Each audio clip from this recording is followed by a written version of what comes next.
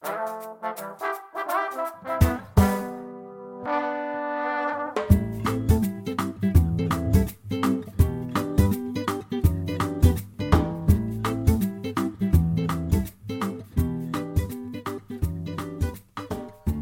to the Cannabis Cultivation and Science Podcast. I'm your host, Tad Hussey of KISS Organics. This is the podcast where we discuss the cutting edge of growing from a science-based perspective and draw on top experts from around the industry to share their wisdom and knowledge. My guest this week is Dr. Heather Grab. Dr. Grab is a senior lecturer at Cornell University's College of Agriculture and Life Sciences in the School of Integrated Plant Science.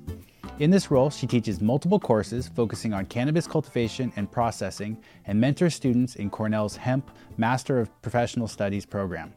In collaboration with Cornell experts and industry partners, she delivers best practices for the cultivation and processing of cannabis and industrial hemp to professionals in the Northeast and beyond. Prior to this position, Heather was a USDA NIFA postdoctoral researcher in the entomology department at Cornell and continues to explore interactions between hemp and insects with her students and collaborators. Now on to the show. Hi Heather, thanks for coming on the show today. It's a pleasure to be here, Tad. Yeah, let's start off just telling listeners a little bit about yourself and then we'll dive into your program. Absolutely. So I'm Dr. Heather Grab. I'm a senior lecturer in the School of Integrative Plant Science at Cornell University, where I teach courses and mentor students in our Hemp Science MPS program and collaborate with my colleagues in various different departments and our industry partners to learn more about the cultivation and processing of hemp and cannabis. Yeah, I was so excited when we connected because one, it's great to see more and more universities coming online and see programs like this that we're going to talk about, but also just Cornell itself has such a rich agricultural history. It's such a prestigious school that it's just very exciting for me. So thank you. It's exciting for me as well. We're definitely seeing a whole new ecosystem of education options pop up, both informal education like your podcast, but also certification programs, associate's degree programs at community colleges, bachelor's degree majors and minors in cannabis, as well as now some graduate level courses. Well, let's talk a little bit about the hemp science program at Cornell. Can you give a little background into what it entails?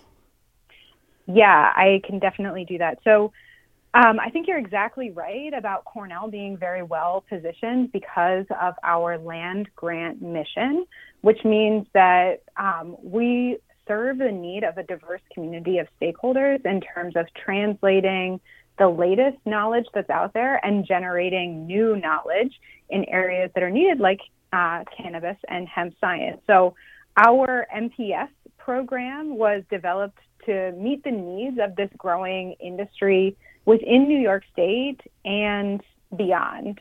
It is a 1-year course intensive, although very much hands-on, accredited master's degree program that covers all aspects of the hemp and cannabis industry. So from genetics to site selection, different cultivation practices, processing those raw materials that are grown into high value products and focusing on product development, even covering areas like pharmacology. And we cover a really broad array of different topics so that students have a complete understanding of the industry from start to finish. And our ability to be able to cover all those topics is very much supported by our team of expert faculty from many different areas, whether it's seed science, weed science, breeding, genetics, plant pathology, food science, the law school, the business school, as well as extension professionals who are working directly with growers that have their hands in the soil and hands on plants, and industry partners. So all coming together that are actively working to support our curriculum in each of those areas. Yeah, and folks can go on the website. We'll have a link on the podcast page, but you can literally type in Cornell Hemp Science and it'll be the first hit there on Google. So it's easy to find. It is a master's program, like you mentioned. I'm on the website right now. I'm curious as to what sorts of careers or what sorts of people are taking the program and where are they ending up in the industry?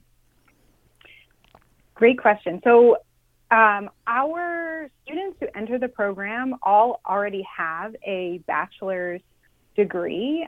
They don't necessarily need to be folks with an extensive science background. Their degree area might not be even in a science field, as long as they're fairly comfortable with the sciences and have a couple science-based courses on their transcripts. They should do fine in our classes.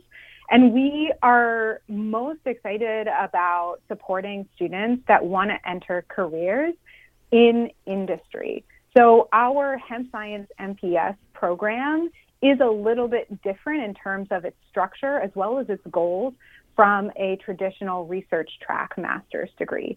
So it is a master's degree program, but with a slightly different focus, where a master's that has a research focus is usually a much longer degree with very few courses, tends to be a deep dive on a much more narrow range of topics.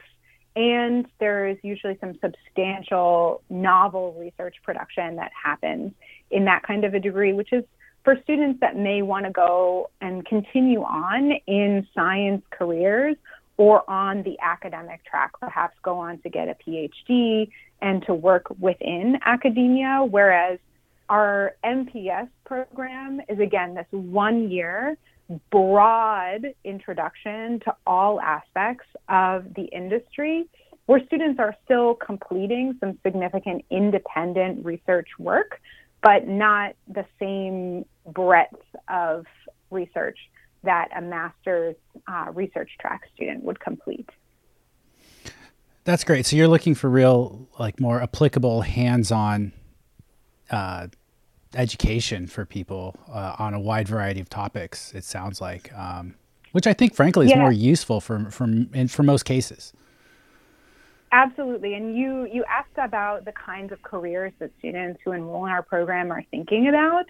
And because hemp as an industry and cannabis is relatively new, students may not be exposed already to all areas. So that's one reason for having a relatively broad curriculum in terms of the areas that we're covering, again, from breeding all the way to product development and pharmacology, because they may not have had much experience, for example, in a wet lab before doing microbial testing or doing some of the analytical chemistry that is so important to the industry. So once they get some experience with that, they may realize that that is a career path that could work very well for them.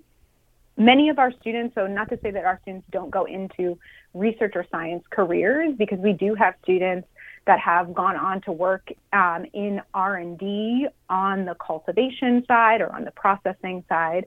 But many of our students do graduate our program and then go on to professional careers within the industry and don't tend to stay on the science or academic track. Okay. And one thing I want to mention early on in this podcast is we bumped this podcast up and recorded it a lot sooner than initially intended, because the deadline to apply for this program is coming up. It's February 15th, which doesn't give you a lot of time if you wanted to get in there this year. But hopefully if someone listens to this and is really passionate, it would give them maybe enough time to get an application in too. Yeah, absolutely. So in terms of application requirements, of course, the student will have already needed to complete their bachelor's degree, although they don't necessarily need to come right from that bachelor's. We have several students who have spent time in other career fields, finance, real estate, et cetera, and then realized later that they want to cultivate this passion for cannabis and hemp and have come to our program. So our application process is relatively streamlined. You need to submit a resume, you need to have your transcripts, 2 letters of recommendation. We don't require, for example, GREs like many research track institutions would require. So it is relatively streamlined, and there is a little bit of flexibility around that application date. So I certainly encourage you to reach out to me by email if you are really excited about the program but don't know if you can make that February 15th deadline. Great. And I'm looking at the list of courses here. It says hemp science courses recommended. Are these the courses that someone would take in the program, or are these other ones that you would recommend in addition to the core? There is a set of courses that we developed specifically to the purpose of this degree program. And then there's also an opportunity to take advantage of the broad array of other classes that are offered at Cornell, both within the ag sciences area, but also, students may want to work on the entrepreneurship track, so they may take courses in our business school. We have a fantastic school for hospitality here at Cornell with courses that are available for students in our program to enroll in. So we do have a set of recommended or a sample curriculum that tends to be the path that most students take, but there is a lot of opportunity for students to customize the courses that they take relative to their specific areas of interest. And I'm happy to walk you through a couple of the key courses that we developed so you can get a feel for what our program is like from the fall semester when students enter the program through the spring and then during the summer when they're finishing their capstone project. Yeah, so I know you mentioned on here to me that folks that are interested in say more of a cultivation side of things, since this is a cultivation podcast, they could cater their education around more of the cultivation stuff, right? If they were less interesting, say in, I don't know, some of the processing things or the lab analytical stuff. Is that kind of what you're saying? Absolutely. So I would say one feature of our program is that we cover cannabis sativa as the full species. So that includes the cultivars that are adapted more for grain and fiber production, as well as those that are high cannabinoid. So students can certainly select curriculum within that series that focuses on some areas versus others.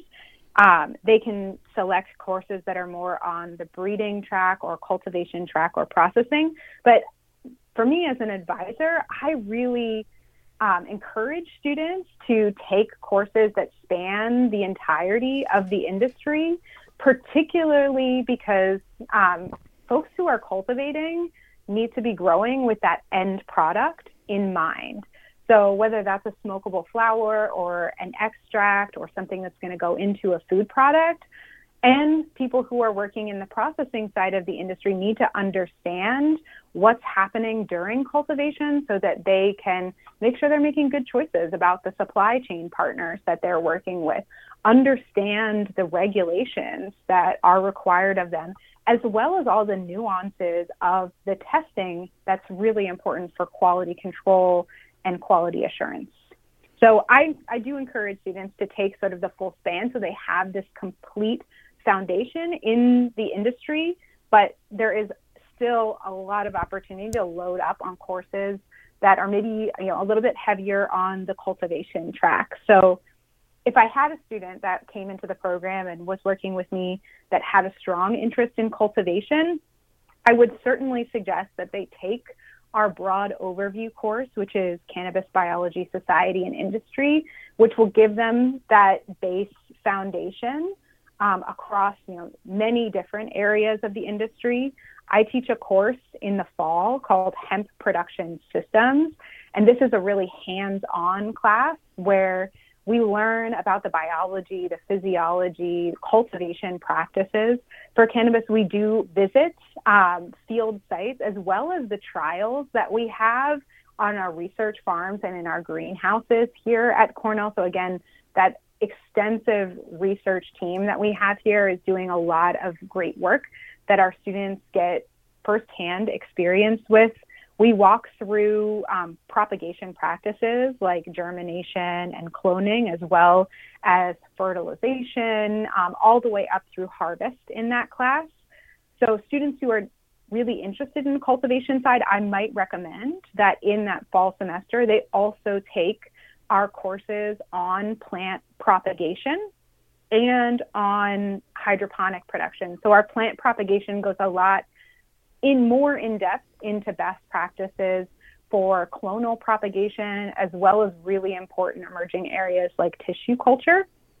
And then hydroponic production covers all of the best practices for controlled environment agriculture.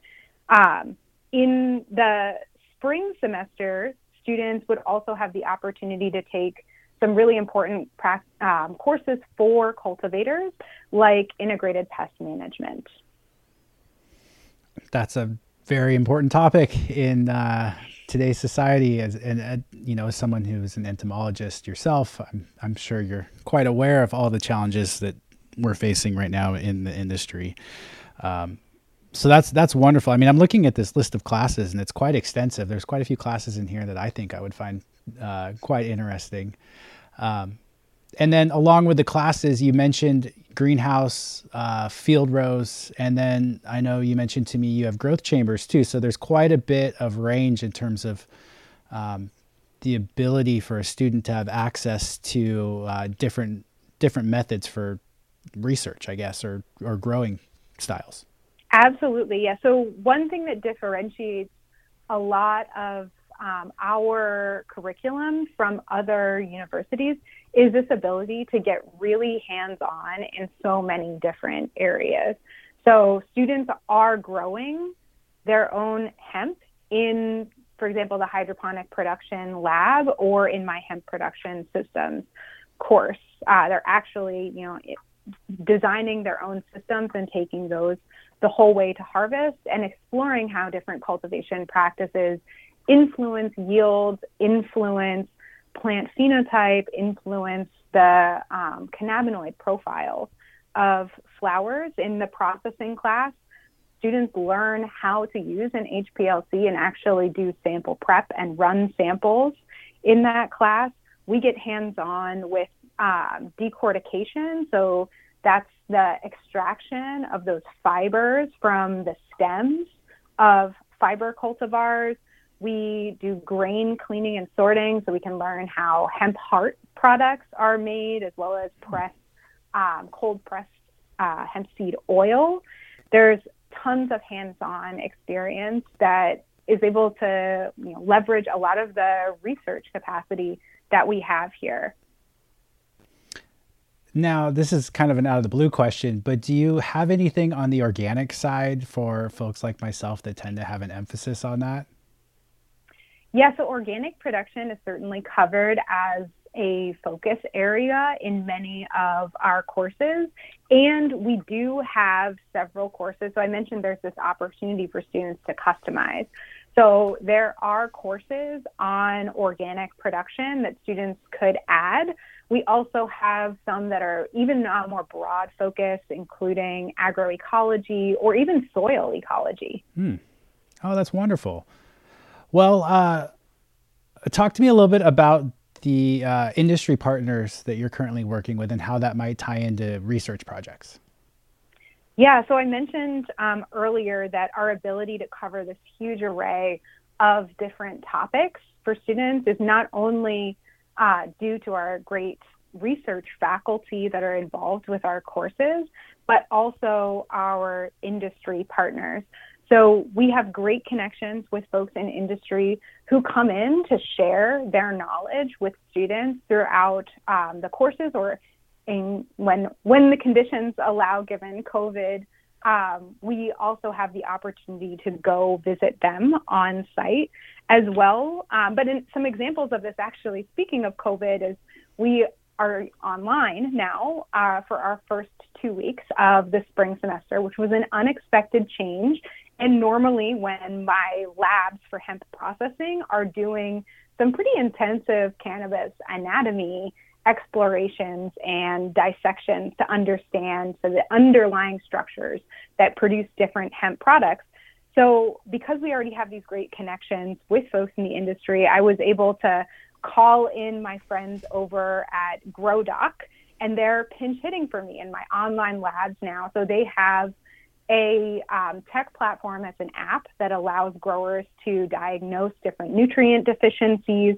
And one of the features that they're working on is also the ability to use images that are captured in the app to understand whether your plants are male or female based on their early flower development. So we're going to work with them in the online first 2 weeks of lab.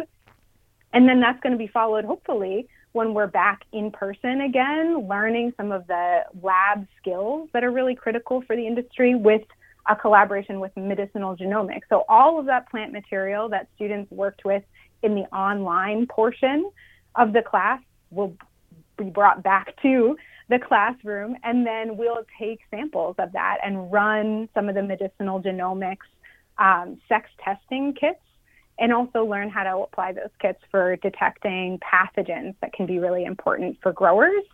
We also have great collaborations with folks who are on the analytical chemistry side of the spectrum. So one great solution for small-scale cultivators who are interested in tracking their cannabinoid profiles and their terpene profiles, as well as some products that are offered by a company called Lucidity. So these are small-scale versions of HPLCs and GCs, and we'll have the opportunity to work with their equipment in class, which is all of the precision of a full benchtop scale GC, but with a much smaller footprint. And I think potentially even more of interest for cultivators who are listening in on this is some of the other even more portable and point of use testing systems that we teach students how to use in the lab.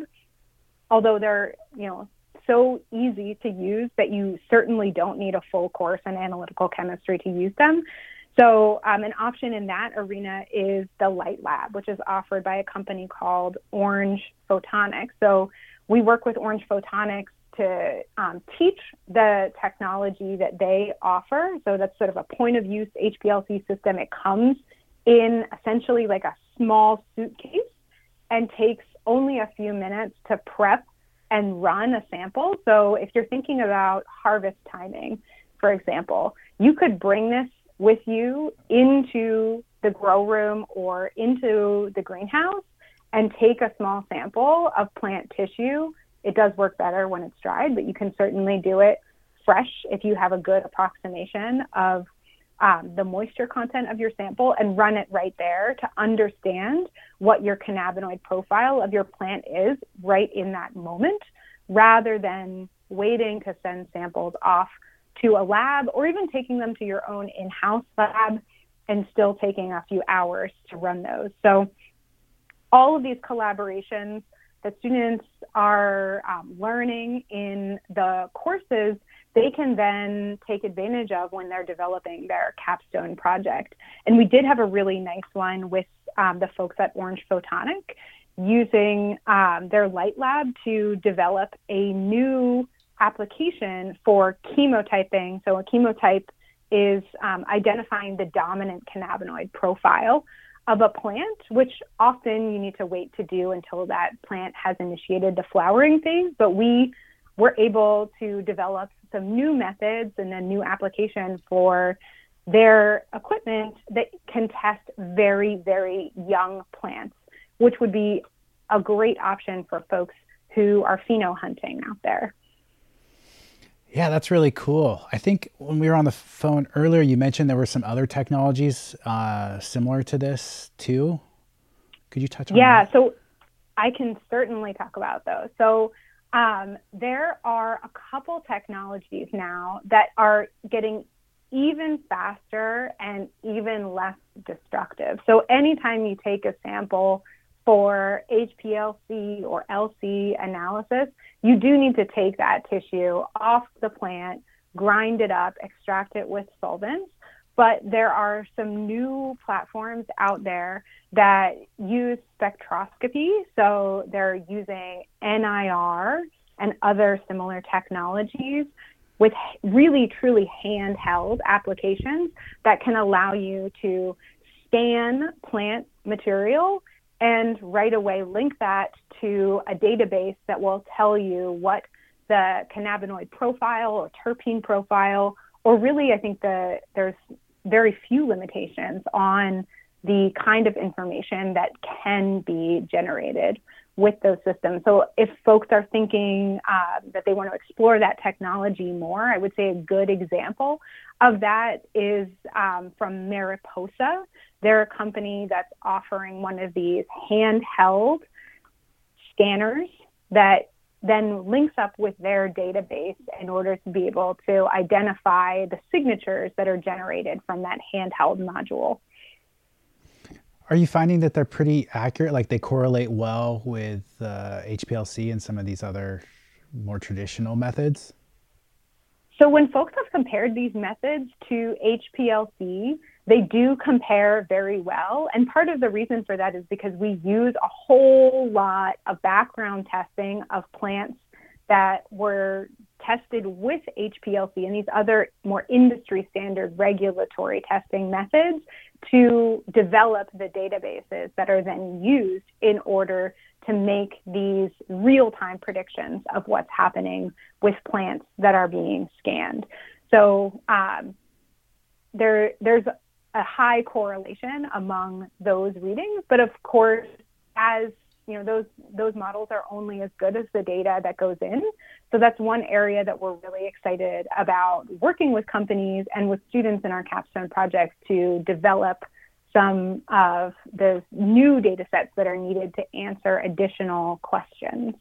So of course, we are always excited about new industry partnerships that folks may be interested in. So please get in touch if you have a good research idea and want to work with us and work with a student. So our students are always paired up with a faculty mentor in their area of expertise.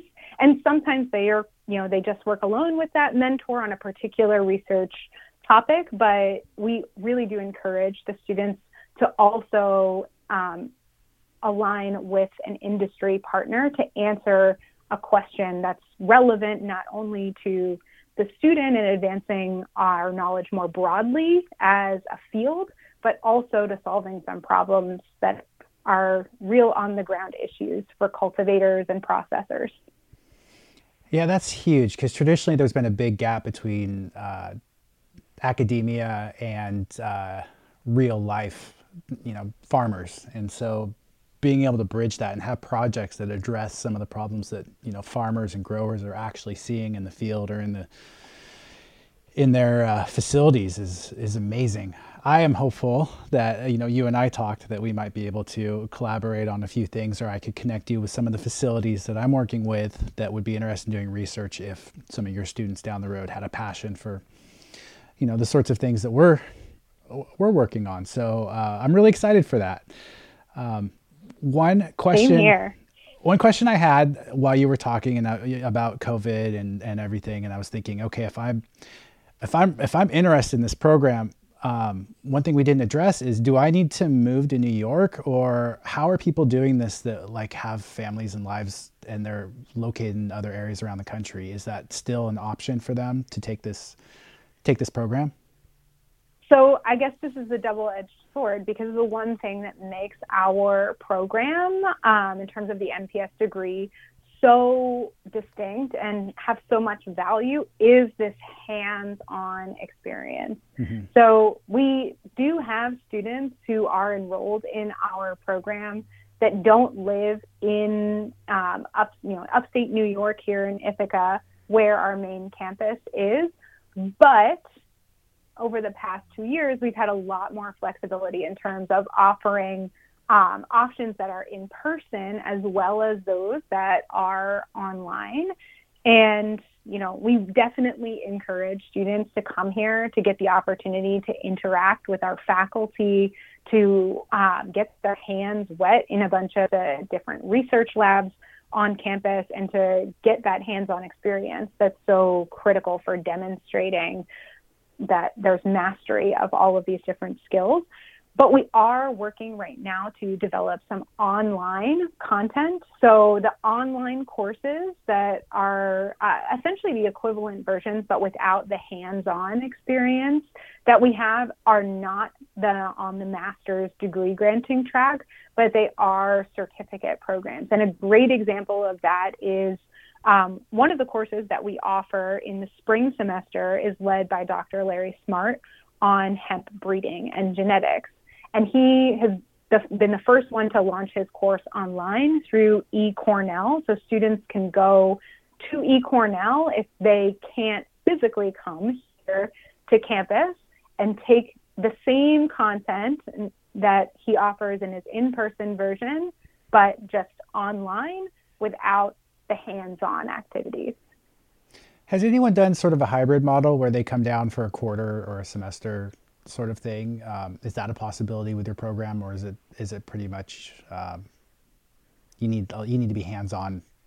Are you guys on quarters or semesters? I don't even know which. We're on a semester system. Okay, so every semester, would they need to be there for both semesters, or could they come down or? So it's very much encouraged, but I think we're really sensitive to the different constraints on individuals that may want to participate in the program. So it's potentially possible that there is some flexibility. And we have a student that's participating in the program from New York City right now, which is not a short drive from Ithaca by any means. Okay. But, they come to Ithaca for all of the big hands-on components. So that is overall pretty critical. Although we do have students who leave Ithaca that are in our program to complete their capstone projects. So last year I had a student that was able to go to Italy and explore different fiber production models, traveling all across Italy with a company called Hemp South Techno. And this year I'll have a student that's going down to North Carolina and Virginia to, again, work with another fiber company, helping them with field trials. So there's opportunity for folks to not be in Ithaca, but at least for the course work part of things, it's very much encouraged that you're here and able to get the most out of the hands-on experiences that we're offering. Great. I mean, that makes a lot of sense. I just thought I'd ask that question in case there were people who were curious. Let's talk about these capstone projects, because you had listed some pretty interesting research that your students have already done and some other things that are, maybe coming down the pipeline. What are some examples of, cool research that has come out of your program over the years? So students are really encouraged to develop a capstone project that is in alignment with their career goals and also takes advantage of the expertise and all of the resources that we have on campus. You mentioned our research farms that we have here, as well as our greenhouses and growth chambers, and also to leverage our collaborations with industry partners. And I think a great example of this is a student who also finished last year, who I think you may talk to in future, so I won't give away too much, but Andre Galich, who took this observation from his interactions with a grower in Vermont about frost stress and cold tolerance of hemp, and developed that into a really interesting line of inquiry, exploring how frost influences the development of hemp plants, both fiber plants as well as high cannabinoid cultivars, and how that influences the cannabinoid profiles of those plants as well. So that's one great example. We also have students that are interested much more in working with growers from a consultation or extension focus. So we've had students who have paired up with extension professionals within the Cornell Cooperative Extension Network to build surveys that help us to understand what grower needs are so that we can target our research, but also so that they can get some experience understanding how to assess grower needs within the industry and how to communicate science with them.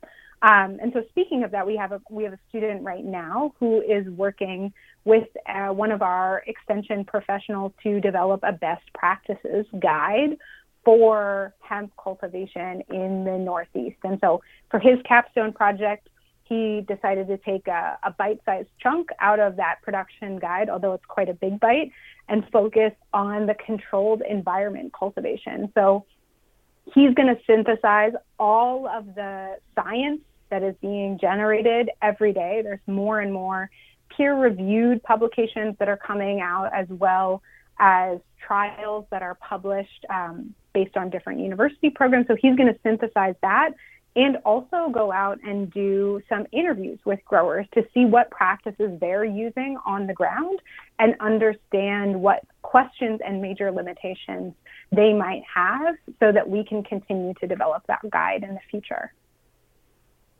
That's wonderful.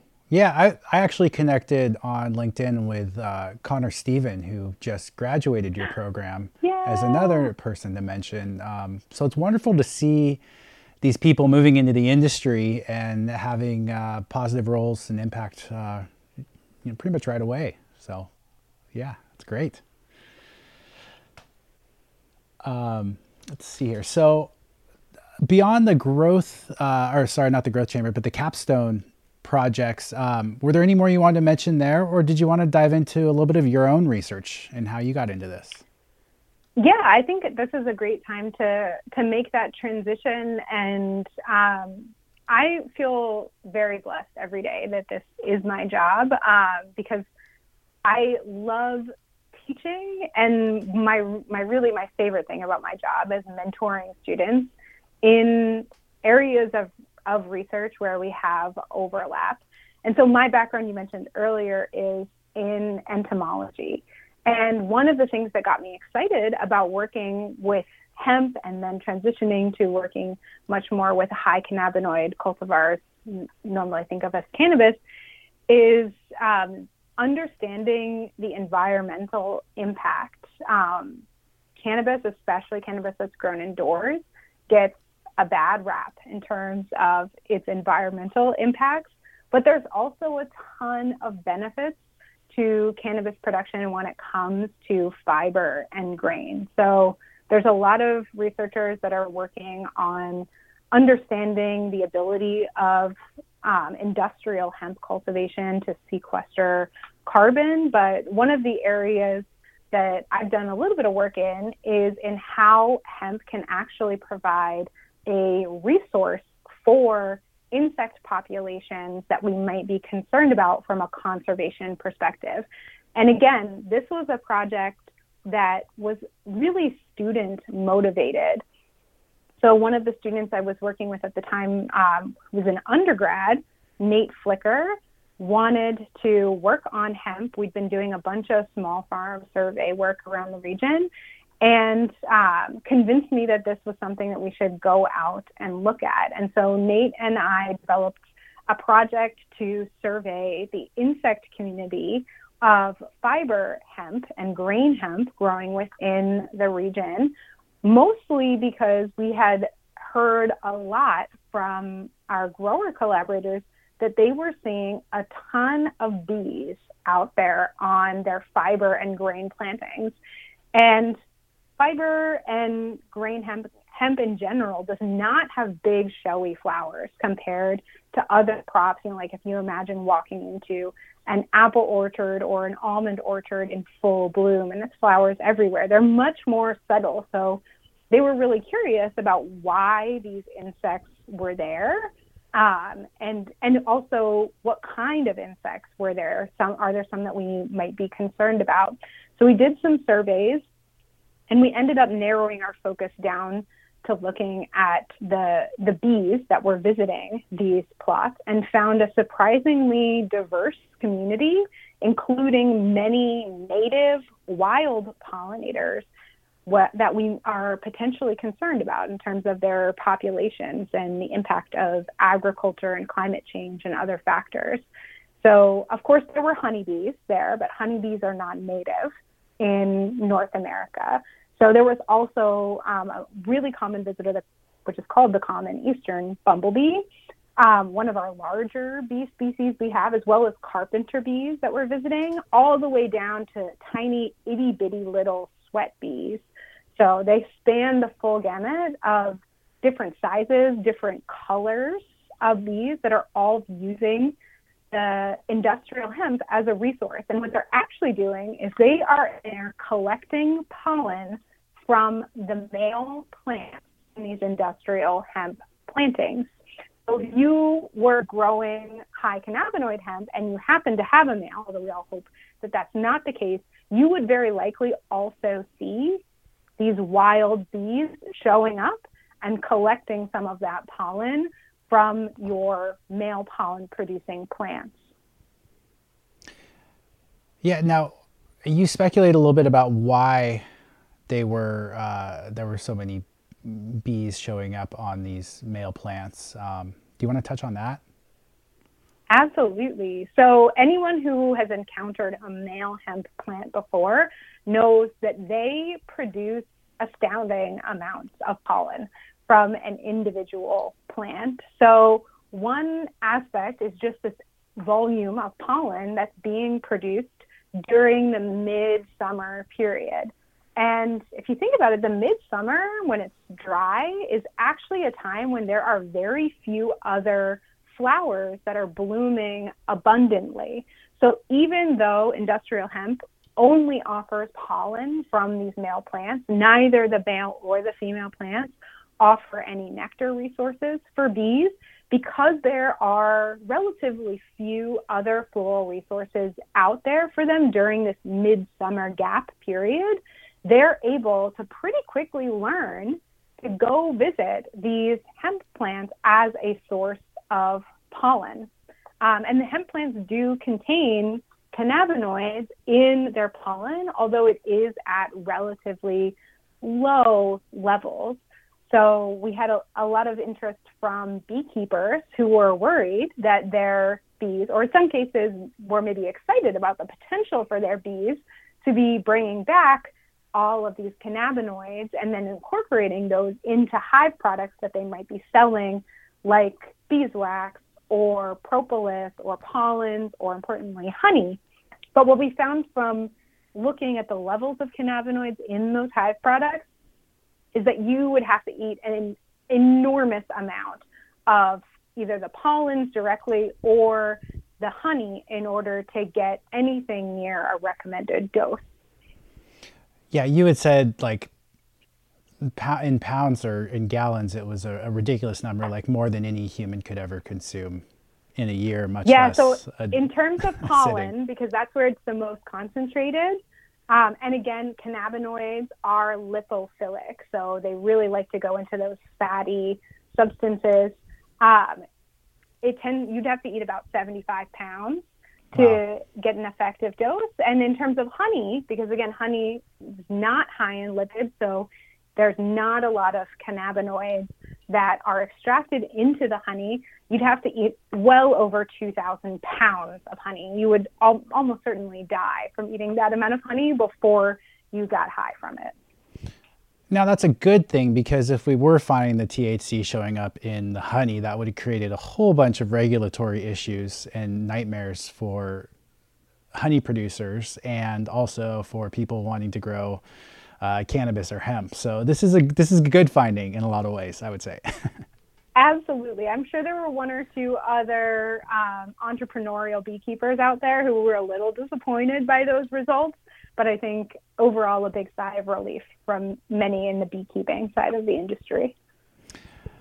Yeah, and as someone who formerly had honeybees, they're amazing creatures. I was told that a honeybee could fly away out, 2 to 3 miles away from a hive on a day, come back, find a nectar or pollen source or something, a resource for the hive, fly back, do a little dance in front of the hive, and that would actually be able to tell other bees where to go to find the same resource.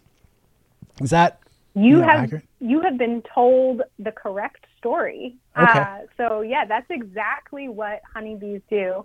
Bees are incredibly smart creatures. So not only are they able to stumble upon this brand new pollen resource in their environment and learn that it actually is something that's worth their while to forage for, they can also go back to their hives, communicate the location of that resources, and recruit additional foragers to those sites.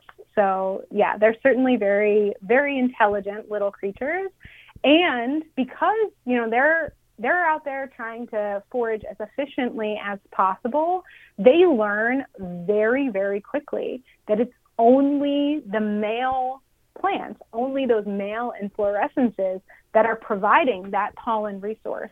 So in all of our survey work across many, many different fields and farms, we really never saw any bees going to female flowers, even though these are plants that were grown in mixed male and female stands for fiber and grain production.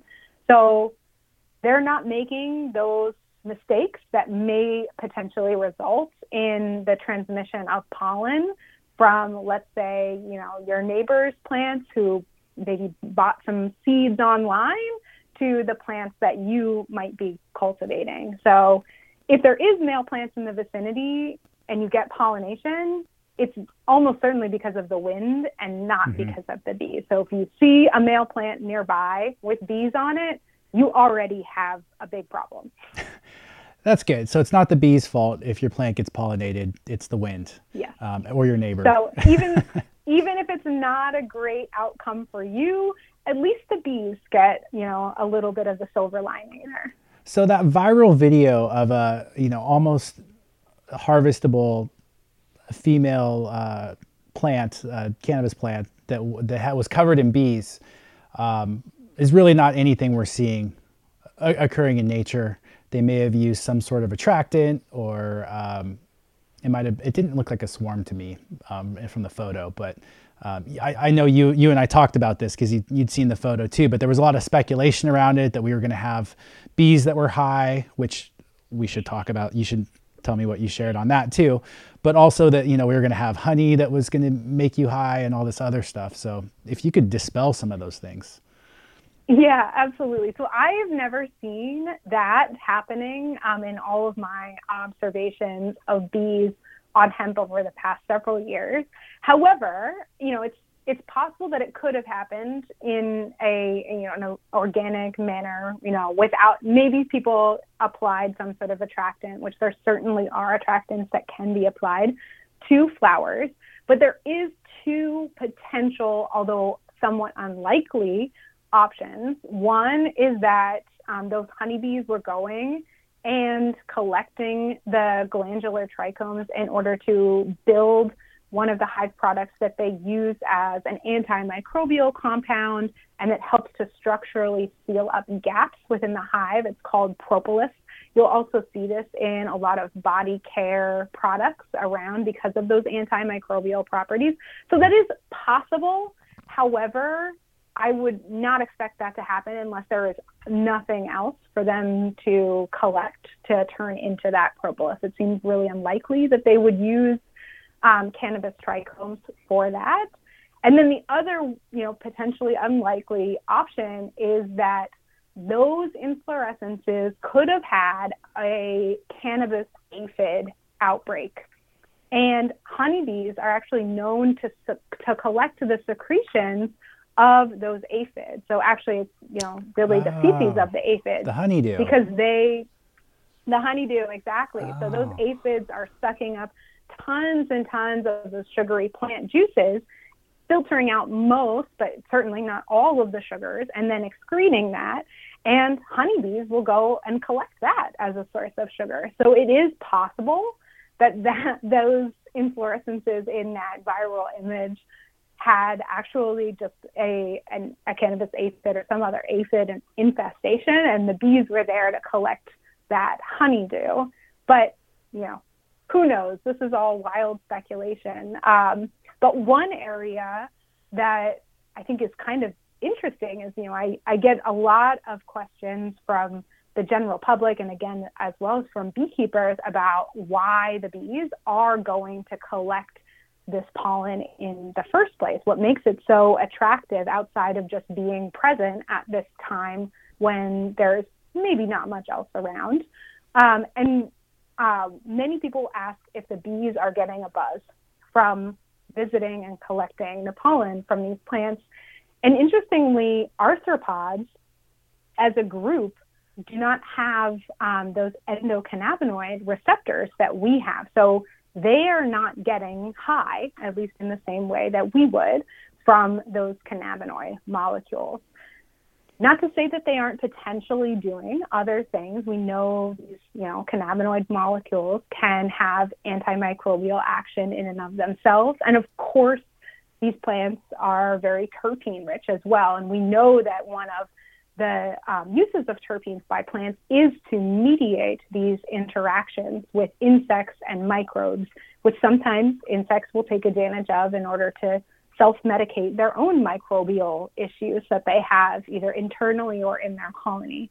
So there's a lot of, I think, still unexplored questions about what the cannabinoids that are in that pollen are doing internally with the bees when they consume it, but they're probably not getting a buzz.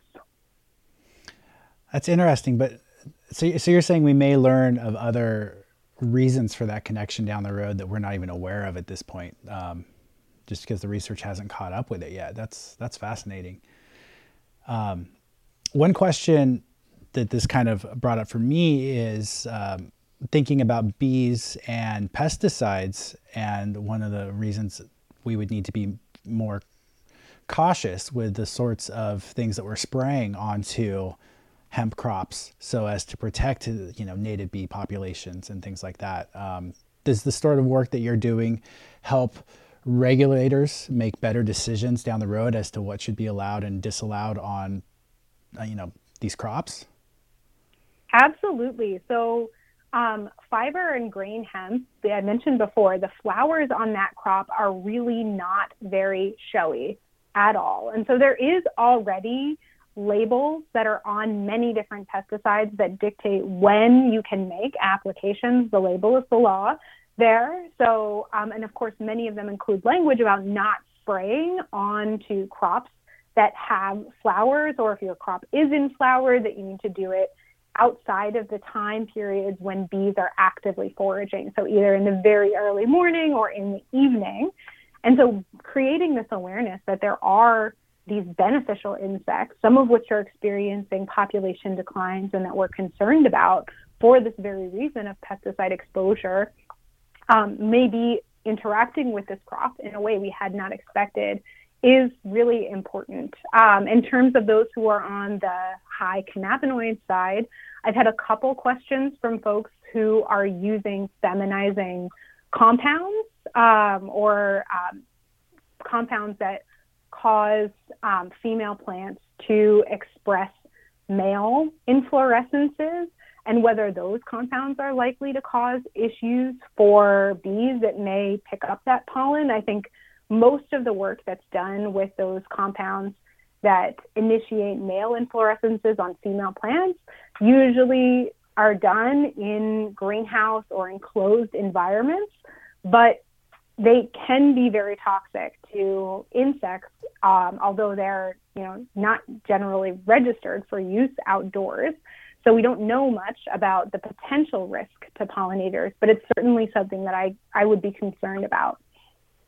This is why we have labels for pesticides that are very, very strict, and why it's so important you don't do anything off label. That's something that Absolutely. Suzanne has just drilled into my head over the years as being so important. So I hope folks take that to heart. Well, we covered quite a bit today. Was there anything else you wanted to mention while we were on the line here? I think we have covered everything. I would certainly encourage anyone who has questions or is excited about entering the program or working with our students to get in touch with me through email.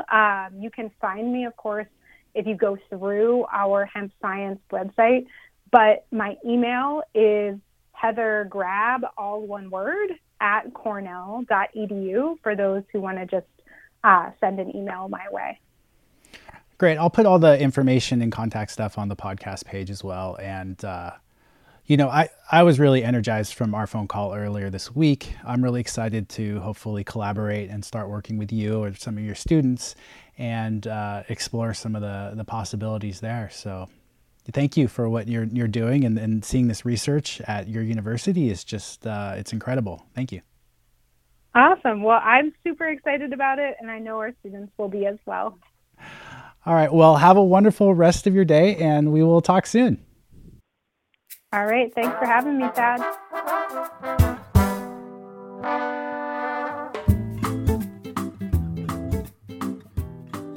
That was Dr. Heather Grab with the Hemp Science program at Cornell University, and you are listening to the Cannabis Cultivation and Science podcast.